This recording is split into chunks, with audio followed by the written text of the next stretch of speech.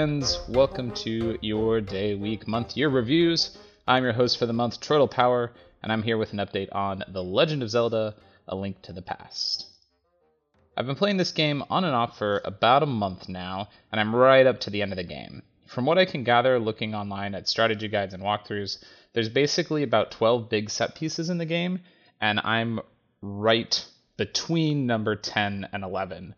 If you're familiar with the game, I'm on the last dungeon in the Dark World, which is called Turtle Rock, and it sounds like from what I've seen from there, I basically do that dungeon, and then I go deal with Ganon. I've been playing the Game Boy Advance version of this game as opposed to the original Super Nintendo release or the Virtual Console releases on I think both the Wii and the Wii U. And I think the Game Boy Advance version is probably the best possible version for me to play because it works really well as a pick up and play game. The dungeons in this game are all compact enough that even if I can't finish a level in one sitting, like on a lunch break, it's really easy for me to pick it up again and play later without feeling totally lost in the dungeon. I remember having issues with that particular circumstance back when I played the 3DS version of Ocarina of Time. I think it was specifically on the Forest Temple, which is one that's always confused me every time I've played Ocarina of Time. But I remember playing part of it and then having to stop, which, happens with mobile games, and coming back to it later and being like, I have no clue where I left off on this. In Link to the Past, that hasn't really been an issue for me. Everything is compact and cohesive enough that I don't really forget what I was doing. I have drawn a lot of comparisons to Ocarina of Time as I've been playing this game, and I think there's a couple of reasons for that. The first is that Ocarina of Time is still one of my favorite video games. Majora's Mask is probably more a favorite, but I think I've played more of Ocarina of Time, so it's one that I've just spent a lot of time playing and thinking about. But on top of that, there's a lot of structural similarities between Ocarina of Time and the Super Nintendo Zelda game that I've been playing. The actual way that the game works, where you start out in an overworld with a couple of dungeons that you can go to, and then once you complete those, you get transported into a different format of the same world, where everything's just a little bit askew, and you have to go through another set of dungeons in that alternate world, feels very similar. In Ocarina of Time, it's based on time travel, whereas in this one, it's based on this idea of the light world and the dark world. But functionally, it kind of serves the same purpose, to give you two different worlds to interact with, and it has the similar function of things that you do in one world can impact things that happen in another world. There's a lot of really cool interplay that happens between the light world and the dark world in A Link to the Past. I'll actually give you a specific circumstance of that a little bit later on here. The biggest downside for me so far of A Link to the Past has been that I just really don't feel inclined to explore the world of Hyrule presented in this game. I think the biggest reason for this is that as soon as you start out in both worlds, it gives you the markers on the map of exactly where you need to go to get to each dungeon. Or I guess specifically where the entrances to each dungeon are. Again, I'll talk about how the entrance being marked doesn't always mean you know how to get there in a little bit here. Connects to that other story that I just teased about the Light and Dark World. But because you have the entrances marked, I don't really feel inclined to explore as I'm trying to get to them. I compared this before to Breath of the Wild, where you have the Guardian Beast marked on the map, but I explored a ton in Breath of the Wild. And I think the difference there is that the world was so much bigger that I had time to get sidetracked on my way to a dungeon. Whereas with A Link to the Past, while I'm sure it was impressive at the time, playing it today, the world doesn't really feel that big. It doesn't take very long to run from one side of the world to the other. So when I finish one dungeon and have marked on my map clearly where the entrance to the next dungeon is, I don't really have time to get sidetracked between point A and point B, so I usually end up just going straight to point B without doing any exploration in between. It's kind of a shame because there's a lot of detail that's put into the world, and exploring the world when I've done it has been really gratifying. But because the entrance to the next dungeon is marked, it feels like the game's pushing me towards a critical path, and that makes it feel like I'm wasting time when I explore. So whenever I get the urge to, or when the game pushes me to go explore, I'm more likely to use a guide to tell me where to go rather than going and doing it myself.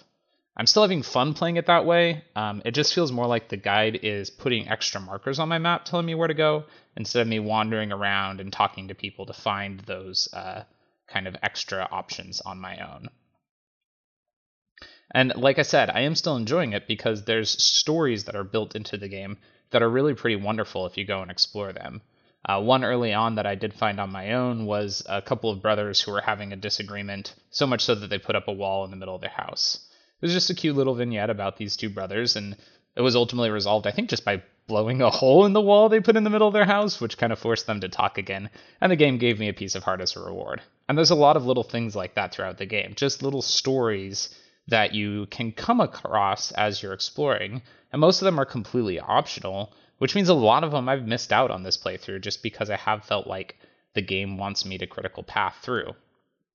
There was one I came across just recently, actually, that was a required step, and I wanted to kind of give it to you here. This is my example both of the great stories that exist in this world as well as the interplay of the light and the dark world.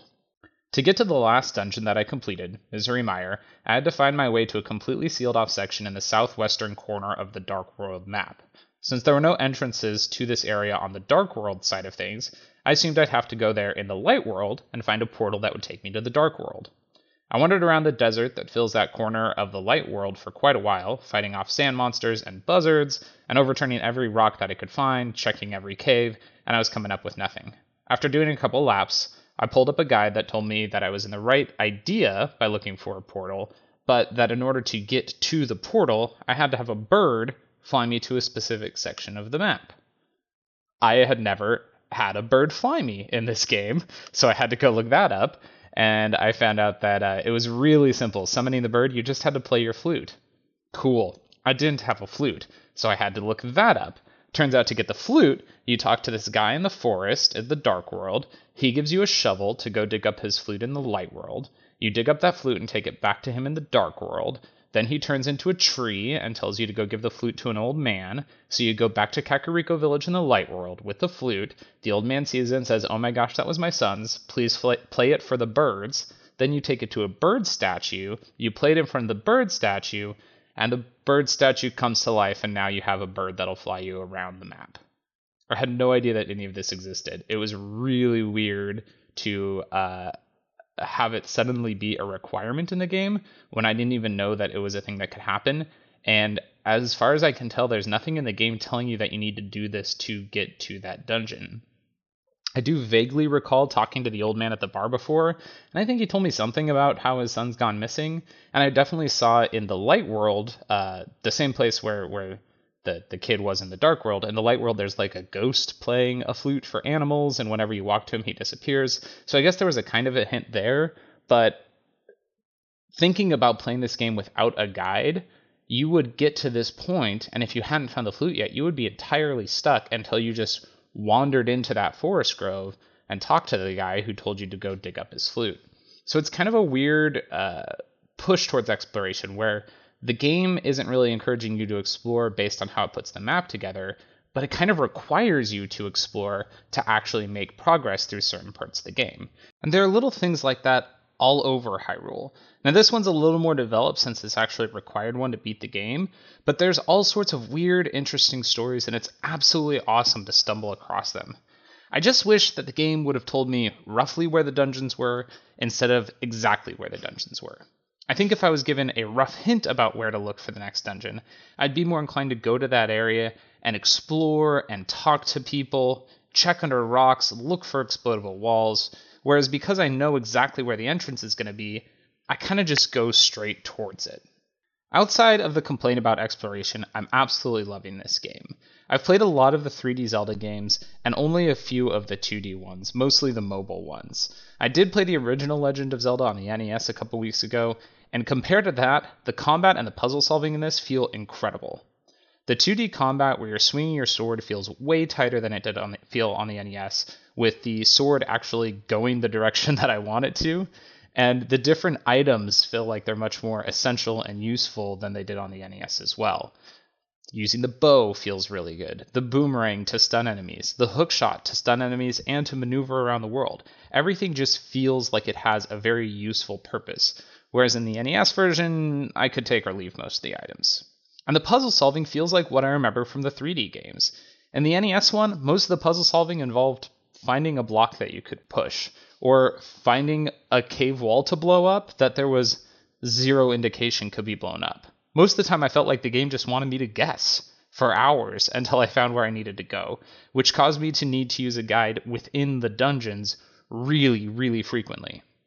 Over on the Super Nintendo version, though, playing A Link to the Past, I'm rarely finding myself needing to use a guide once I'm in a dungeon because the puzzles actually make sense. It feels like the game is giving me the hints I need to get started on solving the puzzle, and then putting it up to me to put those pieces together to actually find a solution. It really does remind me of what I've seen of puzzle solving in the later Legend of Zelda games.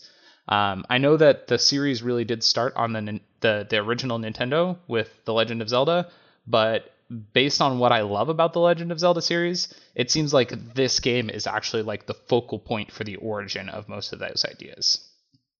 I'm really excited to finish playing this game and to move on to replaying more of the Zelda games. I'm not sure if I'm going to go to Ocarina of Time next, which would be the next console Zelda game, or if I might go play the Game Boy Color game Link's Awakening, which I think would have been the next release chronologically, although I'm not actually sure about that. But I think it would be interesting to continue playing the 2D Zelda games and then visit the 3D Zelda games later on. In any case, I'm happy to report that playing through this game, The Legend of Zelda: A Link to the Past, has only made me more fond of my favorite video game series. And that definitely wasn't true when I played the original Legend of Zelda on the NES a couple weeks ago. That one frustrated me. This one has been a lot more fun to play. Oh, and since I'm going to be beating this game very soon, you'll probably see an update here on the YDWMY Reviews feed. I'm probably going to post just a short episode when I finish the story, kind of giving my final thoughts on the story at that point.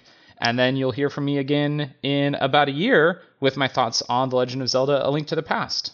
Until then, I've been Troidal Power from Troidal Power Presents the Power Playthroughs podcast with Troidal Power, and I still don't have a sign-off for this show.